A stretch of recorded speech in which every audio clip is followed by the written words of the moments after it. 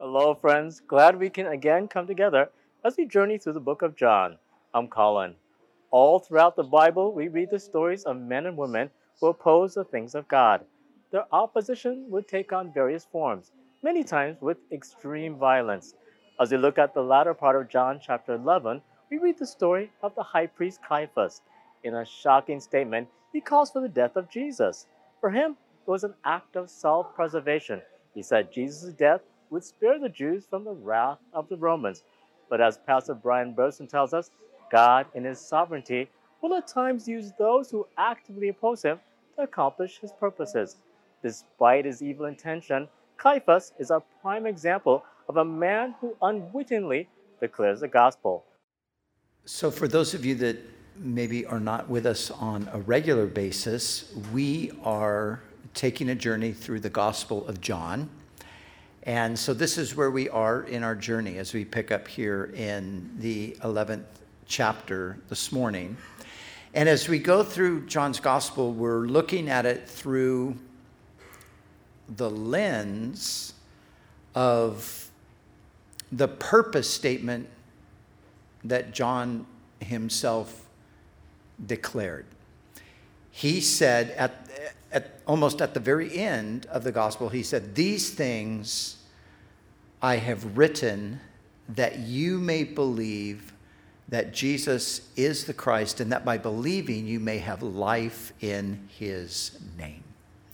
And so that's how we're understanding the gospel as we go through it, that this is John's purpose. He wants the reader to understand that Jesus is the Messiah. He's the Savior. He's the one and only person that God sent into the world for the specific purpose of saving us.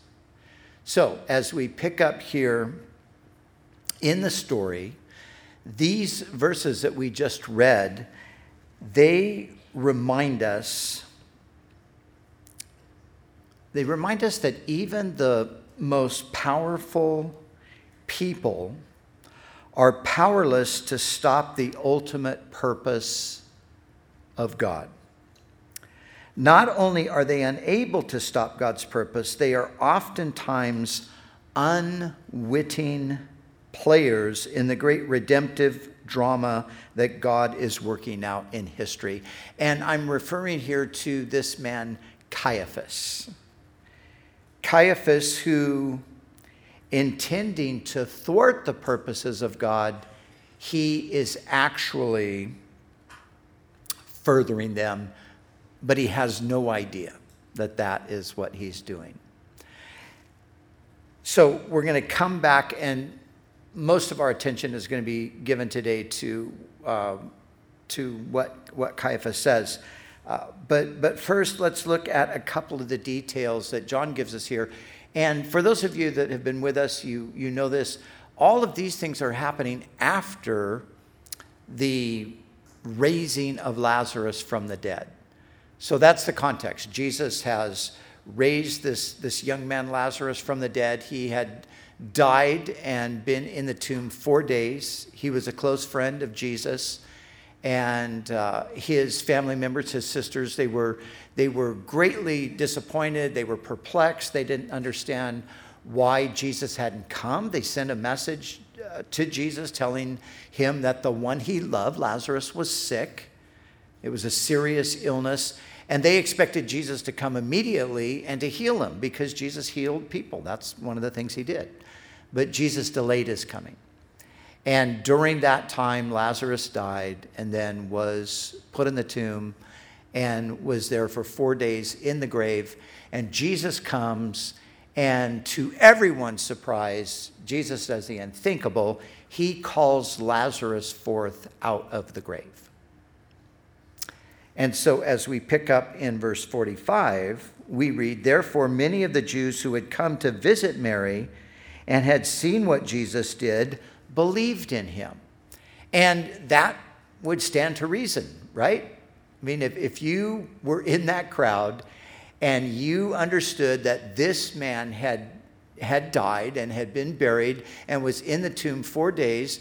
And this man, Jesus, comes, says, roll away the stone, and then calls to this man, Lazarus, to come forth. And Lazarus comes out of the grave. You would think that everybody would believe. You would think that everybody would say, well, of course this is the Messiah. And many did. But not everybody did, because we read in verse 46, but some of them went to the Pharisees and told them what Jesus had done. So what John is implying here is that these, although they saw the same thing, they didn't believe. And they went to the Pharisees, who are the ones who are the antagonists. They are against Jesus. And they went to conspire really with them against Jesus. Now,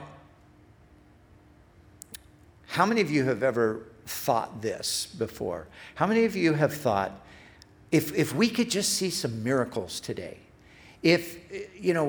why doesn't God just do a miracle so people will believe? Maybe you have family members, maybe you have friends, maybe you have people that are close to you, you care about them.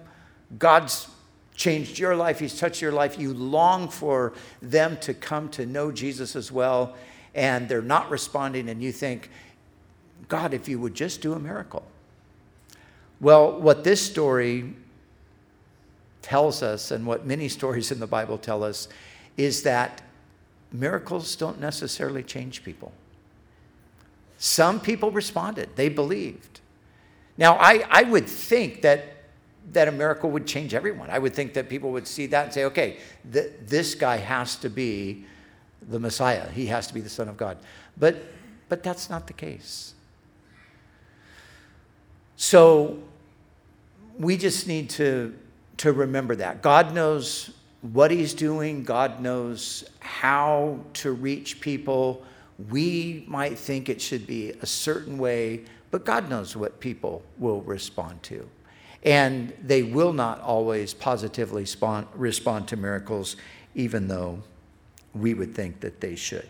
Now, there's people that are mentioned here, groups of people. There's Pharisees, and then there's the high priest, which belonged to a group called the Sadducees, and then there's a mention of the Sanhedrin. So let me just quickly explain who these groups of people are. So the Sadducees, or the chief priest, they would be, now you have to understand, in Israel, politics and religion go hand in hand together. So they are both the religious leaders and the political leaders of the nation. So the chief priests belonged to the sect of the Sadducees, and they would be the equivalent of the more the left-leaning people politically and religiously. So there were certain parts of the Bible they didn't believe. They didn't believe in the supernatural. They didn't believe in all of their scriptures as being inspired by God. They only believed in a small portion. They politically were pretty much in league with the Romans. And they were in league with the Romans because the Romans gave them power. Now, the Pharisees are kind of the opposite. They're more on the right wing side of things. They're the theological conservatives, and they're the nationalists. They're the ones who, they want the Romans out at all costs. The Romans are the biggest problem. And so you can imagine these two groups didn't even really like each other. Their whole perspective on things was pretty much the opposite from one another. They didn't like each other, but they came together because they didn't like Jesus even more than they didn't like each other. And then we have a reference to the Sanhedrin. So the Sanhedrin it's the ruling body of the nation. So the nation was under Roman dominion, but the Jewish people were directly accountable to their own rulers, and the Sanhedrin is a group of 70 men, like a senate, that ruled the nation politically and also religiously. So these are the players here. And the thing that we see about them, the thing we see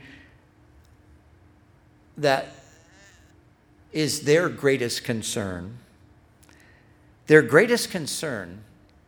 is not, as it should have been, to recognize, identify the Messiah. See, all of the Jewish people, they're living with this idea that God's going to send a deliverer. God's going to send a savior. And the Sadducees aren't totally interested in that because they're just fine. They're in a good relationship with the Romans. They're in power. And so the Messiah would even sort of rock the boat. They're not interested in that. Well, the Pharisees, they really wanted the Messiah to come because they hated the Romans and they wanted to get rid of the Romans. And they knew when the Messiah came, he would be on their side and he would elevate them to power. So bottom line is, what they are primarily concerned about is power.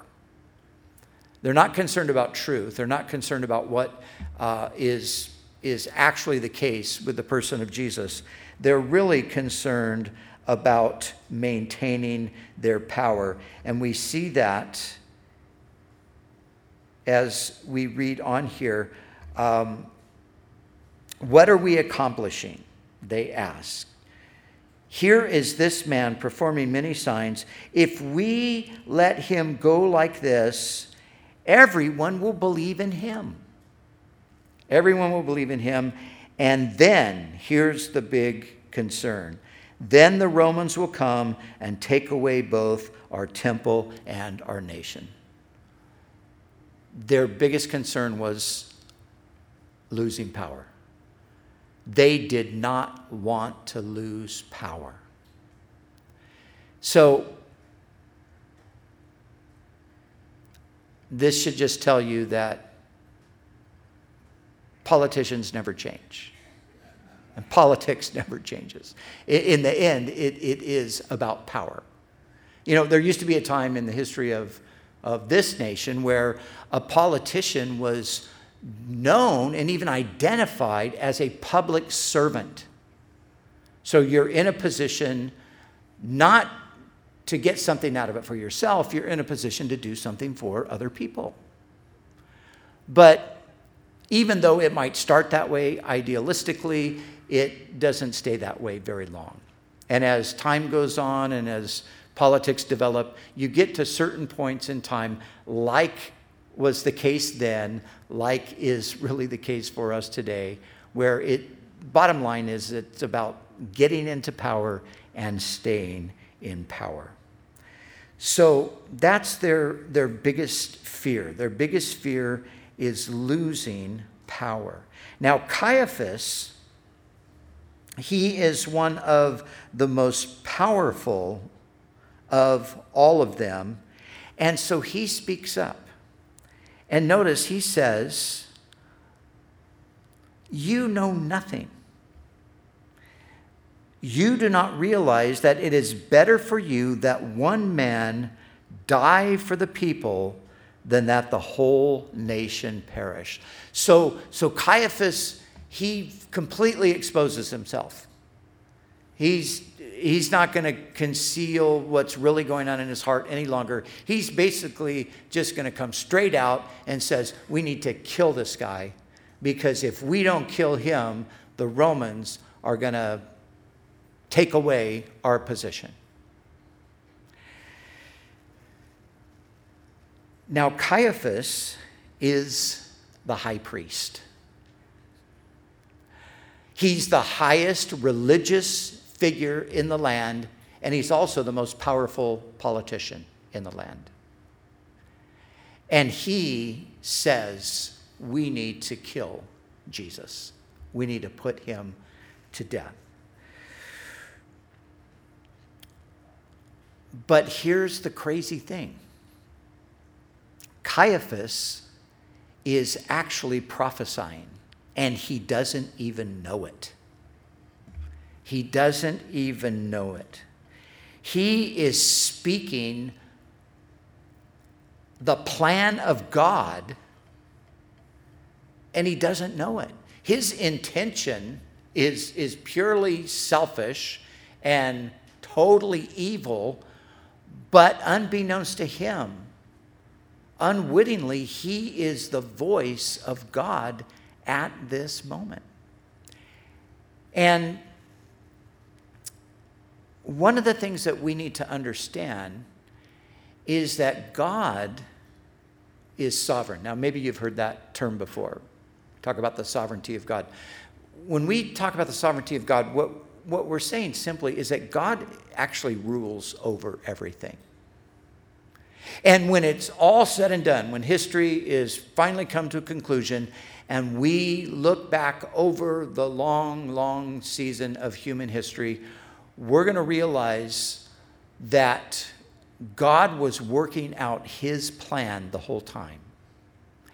And he was even at times using people like Caiaphas to do it. So we have a number of examples of where at times God uses those who not only do not know him, but he will even use those who are actually opposing him to accomplish his purpose. And this is just another example of that. But if we go back in the Bible, we find that that was the case with the Pharaoh of Egypt. Maybe you remember the story, the children of Israel, they were 400 years in slavery in Egypt, and God is about to deliver them. So he appears to Moses and he says to Moses, he says, go to Pharaoh and tell him to let my people go. And so Moses does that very thing. He goes and he says, the God of Israel, he says, let my people go. And Pharaoh says, I don't know this God, and I'm certainly not going to obey him. He means nothing to me. And the response of God is this to Pharaoh. God says, for this very reason, I raised you up, that I might show my power in you. Pharaoh had no idea that he was the Pharaoh because God appointed him to be the Pharaoh. He thought he was the Pharaoh because he was related to the right family. He thought he was the Pharaoh because he had great wisdom and prowess and strength. But the truth of the matter was, God says, I put you in that position. And as we read through the history that we have, the Old Testament is predominantly a book of history. As we read through the history, we see this repeated over and over again. The Babylonian king, the greatest king to ever rule, perhaps, the one with the most authority, Nebuchadnezzar was his name. God spoke of Nebuchadnezzar and used these words. He said, my servant Nebuchadnezzar. Nebuchadnezzar was actually doing the work of God, even though he didn't know it, even though he was opposing God. He was rejecting God. The same was said about Cyrus, the Persian king, who would later come and overthrow the Babylonians. And God would speak to Cyrus and say, although you have not known me, I have known you, and I named you before you were ever born. Hundreds of years before Cyrus was ever born, the Lord, through the prophet Isaiah, spoke about Cyrus, the Persian king who would come. And we have that all the way into the New Testament period. Caesar Augustus. It says regarding Caesar Augustus that in his day, a census went forth. A census went forth from Caesar Augustus that all the Roman world should be taxed. And in that Roman world, Israel was part of that Roman world, and in that Roman world, there were two people. One was named Joseph, the other was named Mary. And in this taxing, what happened is everybody had to go back to their place of birth, and they had to register there. And so Joseph and Mary, who live in the north of Israel, in Galilee, they have to make the journey south to go to Bethlehem because that's where they were from and they had to register there. Mary is pregnant. She's very pregnant. She's so pregnant, she's close to delivering the child. And of course, this is not the condition you want to be in and take a trip. But Caesar Augustus, he makes this decree. But you see, here's the thing. God had declared the very place the Messiah would be born, and it was not Galilee or Nazareth. It was Bethlehem. And so Mary has to get to Bethlehem so that the Messiah can be born there. She's not going to just decide to take that trip. So the ruler of the known world, he makes a decree. But in making this decree, he is actually fulfilling the greater purposes of God, even though he does not have the slightest idea that that's what he's doing. And I don't want to belabor this point, but I want you to understand and see that what's going on in history is not haphazard or accidental or random. It is God working out his purposes. And God uses people even like this man Caiaphas to declare what he, God, is ultimately going to do. One more story about God using unlikely people. Some of you have heard of C.S. Lewis. We often refer to him, quote him.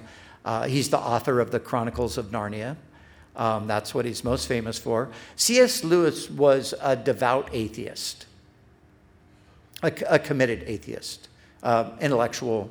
He was a professor at Oxford University and just had no time whatsoever for God or Christianity or anything like that. He knew a man who was 10 times the atheist he was. He said this guy was the hardest of the hardest. And one day in conversation, this hardened atheist just almost sort of randomly threw out this idea that there was pretty good evidence for the resurrection of Jesus from the dead. He said it one time, he never said it again, he never talked about it again, he never thought about it again. He went on and on and on in his atheism. But that one thought expressed in the presence of C.S. Lewis planted the seed that would turn him away from atheism and turn him to Christ eventually. And what he said when this guy said this, he said, I thought to myself, if the hardest of the hardest is vulnerable, then how can I stand? And again, the point is, this man never became a Christian. He never expressed any interest in Christianity beyond that one sentence. But it was that very thing that God used to turn C.S. Lewis to faith. And then, of course, C.S. Lewis's legacy and the impact that he has had on many for the gospel. So we see that God sovereignly, sovereign means he's the ruler. He's the one who is ultimately in charge of all things. Now, here's the question, because John goes on, and this is what he says. Look at verse 51. He's speaking of Caiaphas, who just said, it's better for you that one die for the people than that the whole nation perish. And then John says this. He says, he did not say this on his own, but as high priest that year, he prophesied that Jesus would die for the Jewish nation, and not only for that nation, but also for the scattered children of God, and bring them together and make them one. So, two things. Caiaphas has no idea what he's doing. He's prophesying. He doesn't know he's prophesying. But he is. John said he's prophesying. He's the high priest, and even though he was an evil man, the high priest was an office that was appointed by God, and because he was in that position, The Spirit of God worked through that. But the second thing that is really amazing is Caiaphas, what he's prophesying, what he's declaring, nobody at the moment understood that that is what the Messiah would do. That was not the thinking in the mind of anybody about the Messiah. Nobody was thinking the Messiah is going to die for the sins of the world. That was not on their radar. That was not their thought. In their mind, the Messiah was going to be the great king. He was going to be the one that was going to come and overthrow the Romans. He was going to be the one that was going to elevate the people of Israel and bring them back to that place of glory like they were under their great King David. The Messiah is even referred to as the Son of David. So everybody who's thinking that Jesus is the Messiah is thinking that any time now he is going to overthrow Rome and establish the Davidic kingdom. That's what they're thinking. Nobody's thinking he's going to die on a cross, especially on a cross. Not even his closest followers. And when Jesus would say things to them like, the Son of Man, referring to himself, the Son of Man is going to be betrayed into the hands of evil people. They're going to mock him and scourge him and spit upon him and kill him. Jesus would say things like that. And then he would say, and the third day, he's going to rise. They would get together with each other afterward, and they would look and say, what in the world is he talking about? What does he mean? Rise from the dead. What is that? And of course, they were asking those questions because nobody thought he was ever going to die. On one occasion where Jesus again kind of spells out that same scenario, Peter, he says to Jesus, never. Lord, that is never going to happen to you. We're not going to let that happen to you. So my point is, no one's thinking that Jesus is going to die so the nation doesn't perish. And of course, Caiaphas wasn't thinking that at all, but that's exactly what he says. And he said that because that is what the prophets did say. Even though at the time, those prophecies were ignored by the majority of people, because after all, who's looking for a Messiah that's going to come and then be killed? That's not a good Messiah. So even though those statements were there in the biblical text, those were ignored. So Caiaphas ends up prophesying what the others had prophesied before him. He prophesied what Isaiah prophesied regarding the suffering servant. In the 53rd chapter of Isaiah, some of you have read that chapter, some of you are familiar with it. In that 53rd chapter of Isaiah, remember Isaiah lived 700 years before Jesus is born. And here's part of the prophecy. Speaking of the Messiah, he was wounded or pierced for our transgressions. He was crushed for our sins. The chastisement that brings us peace was upon him, and by his stripes we are healed. So Isaiah is prophesying about this one who is pierced, this one who is wounded, but he's wounded for others that others might be healed. This is really what John the Baptist had proclaimed years earlier. When John the Baptist came onto the scene and he was understanding that he was the one to identify the Messiah, he sees Jesus there near the Jordan River in the crowd. He sees Jesus as a face in the crowd, and he says to his followers, he says, look at that man.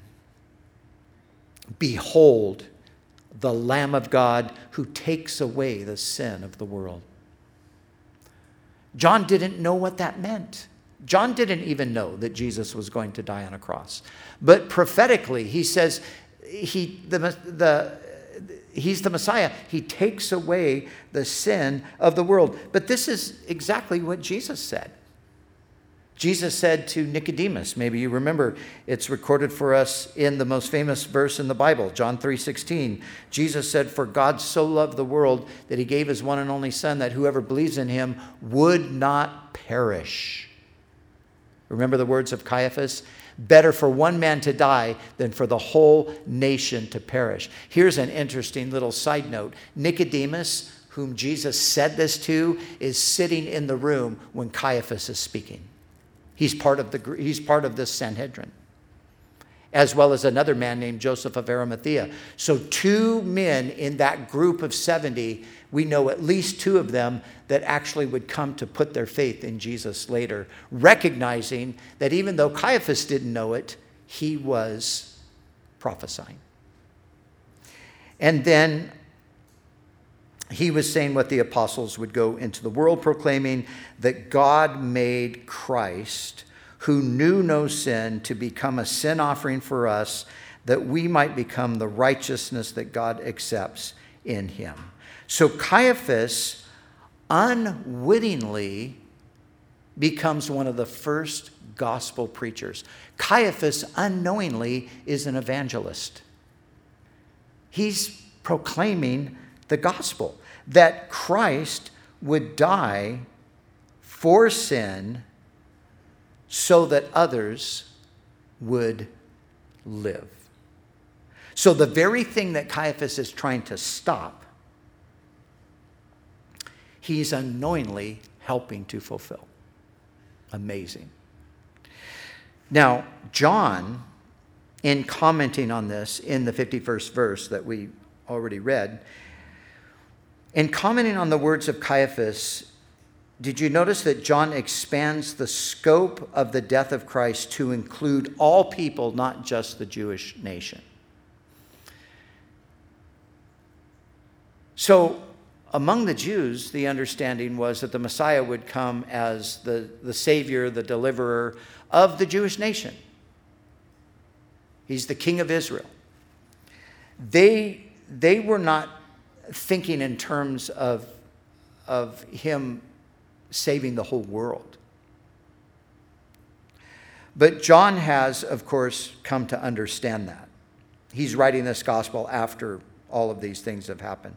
So John has come to understand that Jesus is the Savior of all people, not just the people of Israel. John had written earlier in this gospel concerning Jesus, he said, God did not send his Son into the world to condemn the world, but that the world through him might be saved. The world in contrast to the nation. The majority of Jews thought in terms of Messiah saving the nation. God's plan was for Jesus to save the world. Jesus is the Savior of the world. And only Jesus is the Savior of the world. There are no other Saviors. Never have been. Never will be. Now, that's hard for people to swallow. A lot of people think that, well, how can you say that? That just sounds so arrogant that you say that your prophet is the only one. What about our prophet? What about our religious tradition? What about what we believe? And you can understand that to some degree. And I think sometimes we, even as Christians, we lend to that kind of an attitude because we don't explain Jesus in his historical context. You see, we have to go back to the very beginning of time. Jesus didn't just show up on the scene 2,000 years ago and just out of nowhere come along and say, hey, I'm the Savior of the world, you should believe in me. The prophecies about his coming go back to the very dawn of time. And I think sometimes we need to communicate that to people. We need to communicate that, there was a time when there were only 2 human beings on the earth. There's 8 billion now. It's hard to imagine that, isn't it? When you look at just how many people there are in the world. I was in Montreal, Canada yesterday. And it was a beautiful sunny day, and man, the streets were just packed with people. People from everywhere, people from all nations. Muslims and Hindus and Buddhists and atheists, of course, and just everything, Christians, all different kinds of people out there. And we come along and say, Jesus is the only way. He's the only Savior of the world. And they think, well, wait a minute. What about my tradition? What about, I grew up in a place I never even heard of Jesus, and now you're telling me I have to believe in Jesus. But we have to, again, go all the way back to the beginning, before there were all of these people, before there were all of these various religious expressions. We go all the way back to the beginning, and we find that God says to the first two people that he created in a relationship with him, that that relationship was broken because of sin. God says that he's going to mend that. He's going to repair that. He's going to fix that. He's going to undo what they have done, and he's going to do it by sending a Savior. The very first promise of a worldwide Savior is in the 3rd chapter of the Bible, Genesis chapter 3. And in the first 2 chapters of the Bible, you know what you have? You have the account of creation. You have the account of creation, how everything came into existence, and how human beings were created in the image of God, and male and female, he created them. And then the very next chapter, you have what is called the fall, where those two human beings are living in a relationship with God. God gives them one thing they're not to do. He gives them 1,000 things they can do, but one thing they're not to do. And guess what? They do the one thing he tells them not to do. And because they do that, the relationship is severed. But God says, I'm going to fix it. I'm going to heal it. I'm going to mend it. I'm going to restore. And there's another person involved in the story. The person is the devil. And it's through the influence of the devil that all of this happens. So in Genesis chapter 3, verse 15, God is actually talking to the devil. And this is what he says. He says, I'm going to put an enemy between you and the woman, and between your descendant and her descendant. And he will crush your head, but you will bruise his heel. And so the very first promise was that God would send a Savior to destroy the devil and the work of the devil. To crush his head means to give him a mortal blow. But in the process, you will bruise his heel. In the process, the Messiah was wounded. He suffered death himself, but he rose again from the dead. See, this is a story this is history. This goes all the way back. And this truth there's a thread that runs from there to this very day. What I'm saying is that as Christians, we need to tell people the full story sometimes,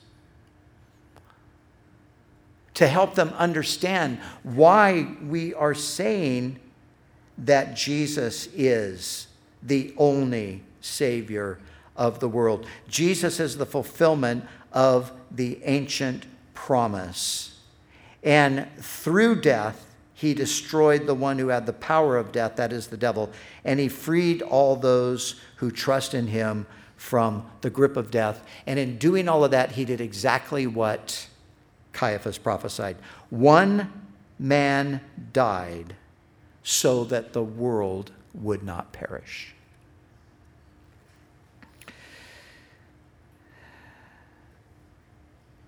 But John, again, he sees something beyond what they saw at the time. He sees this global thing. And so he says not only that Jesus would die for the Jewish nation, but that he would also die for the scattered children of God and bring them together and make them one.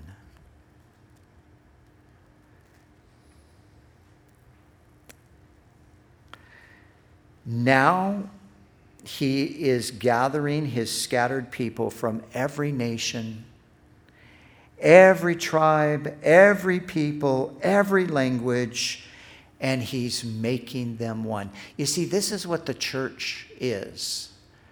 The church is made up of people from every nation, every background, every culture, every ethnicity.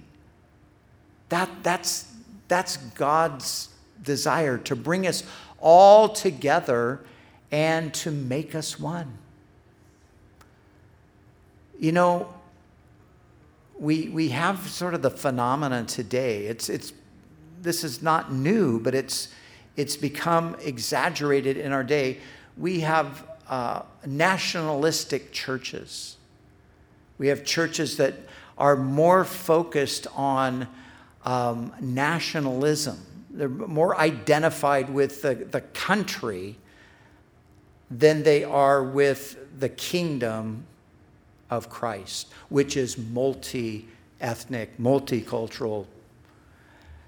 And whenever you have that kind of emphasis, it's the wrong emphasis. That was the emphasis of these people, of these Jewish leaders, especially the Pharisees. They were nationalistic. No Messiah is going to save the world. The Gentiles, forget them. We're not interested in them.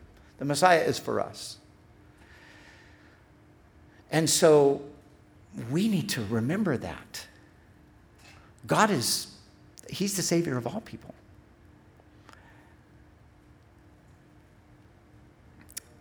Yesterday, we celebrated an anniversary. I mentioned this earlier, that we celebrated an anniversary, Cheryl and I, but she didn't know about it. She didn't remember. It wasn't our wedding anniversary. She remembers that one. I would be more likely to forget that one than her. But we celebrated an anniversary yesterday. Yesterday was the anniversary, 26 years ago yesterday. Our family moved to London to plant a church in that great city. Now, years before we moved there, I had a dream to have a church that was made up of people from all nations. Now, I don't honestly know why I had that dream, that passion. Evidently, it was just something that God put in my heart. And it was partially due from influences, things I would read. And I read the biography of one of my favorite preachers, a man named Martin Lloyd-Jones, and he pastored a church right in the center of London. And it would, in the biography, it would describe how he would preach the gospel every Sunday night, and mostly university students, but people would come from all of these different nations. And the room would be packed with people from the African nations and the Asian nations and the European nations. And I remember I used to read that and I think, oh, that would just be amazing. Well, the Lord called us and we went there and we got to taste a little bit of that. And at one time we counted that there were 55 different nations represented in our little church there in London. It was amazing. We used to have meals after church once a month or something on a Sunday, and boy, I'll tell you, all kinds of fascinating foods. That's one of the beauties of multi-ethnic experiences, right? You get to eat all these amazing foods that you wouldn't normally get. But anyway, this is the church. The church is every tribe, tongue, people. Now, in some communities, obviously, there's not the kind of diversity within the community to be able to have that sort of a thing. But in a place where there is that diversity, the church should look like the culture. If there's a church planted in a community that is multi-ethnic and the church is just strictly one ethnicity, that is a problem. God wants us all to be coming together. He's bringing us all together as one from all of the different nations. Now, I still have that dream, and I do see that he's giving us a taste of that here now. So I grew up in this area. I grew up just over the bridge in Huntington Beach and went to school there. And, back in the days when I was growing up, this area was just almost completely white middle class. Almost completely. There was one black student in my high school of a couple thousand people. One. And there were maybe 10 Hispanics. Well, things have changed, haven't they? And thank God, things have changed. And now there's all of this diversity. And it just lends itself to a more amazing experience of what God intended when he sent the Holy Spirit out to gather in his people from all around the world. And I thank God that happened in our area. I thank God for that diversity in Orange County. And I believe that there's so many people, the scattered children of God, right in our county that have come here from all different places around the world, that have come here so they could be exposed to the gospel, so they could hear about the Savior. And so let's never forget that. Jesus died to gather us from every nation and make us one. Let's realize that and live it out to its fullest. So 2 things I want to close with.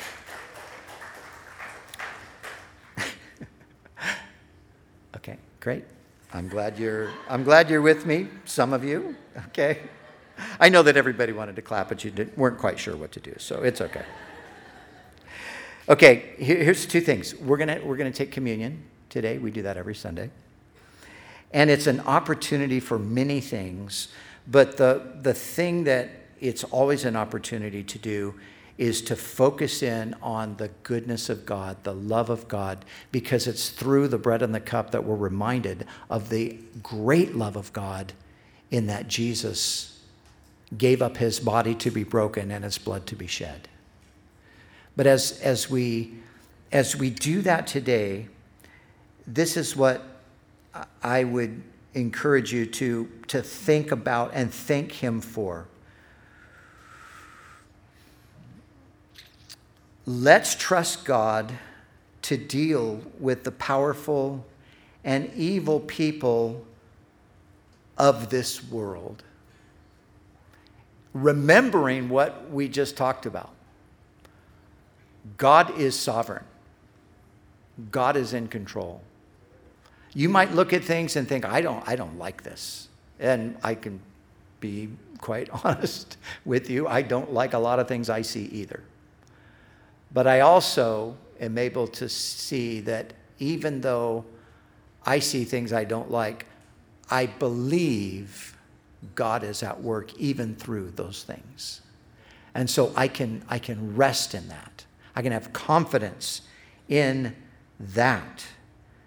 And so trusting God to deal with powerful, evil people of this world, and let us spend our time and energies on the mission of drawing in those who are scattered and making them one with us. See, we've got a mission.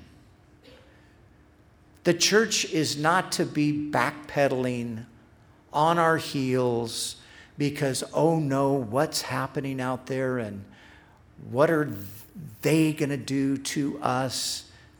If the apostles had had that mindset, the gospel never would have gone beyond Jerusalem. They went out on the offensive, not on the defensive. They went out to confront the kingdom of darkness and to see people delivered from the power of Satan and turn to God. They had the upper hand. They knew they had the upper hand. God was with them. God is with us. So here's what you can do. You can leave the big picture of the world that you can do very little about. And some could do more than others. Maybe all of us can do a little bit. That's good. We should. But the bigger picture, things that you just cannot control at all, guess what? You don't have to control it because God's in control. And you can leave it right there with God.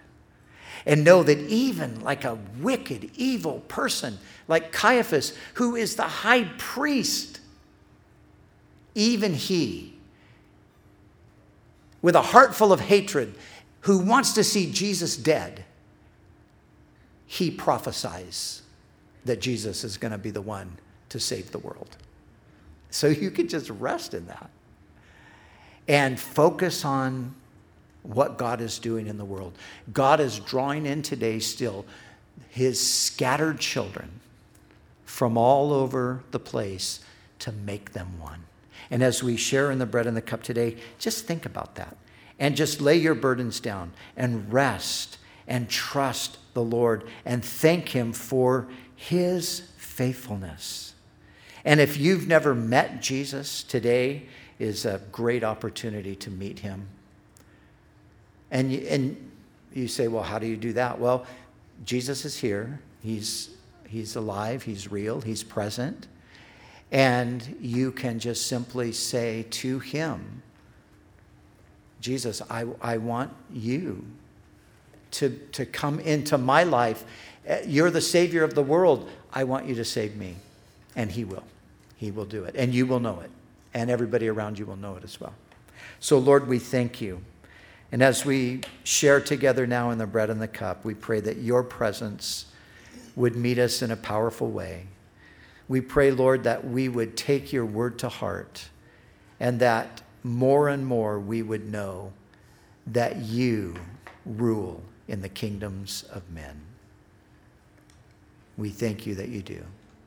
In Jesus' name, amen.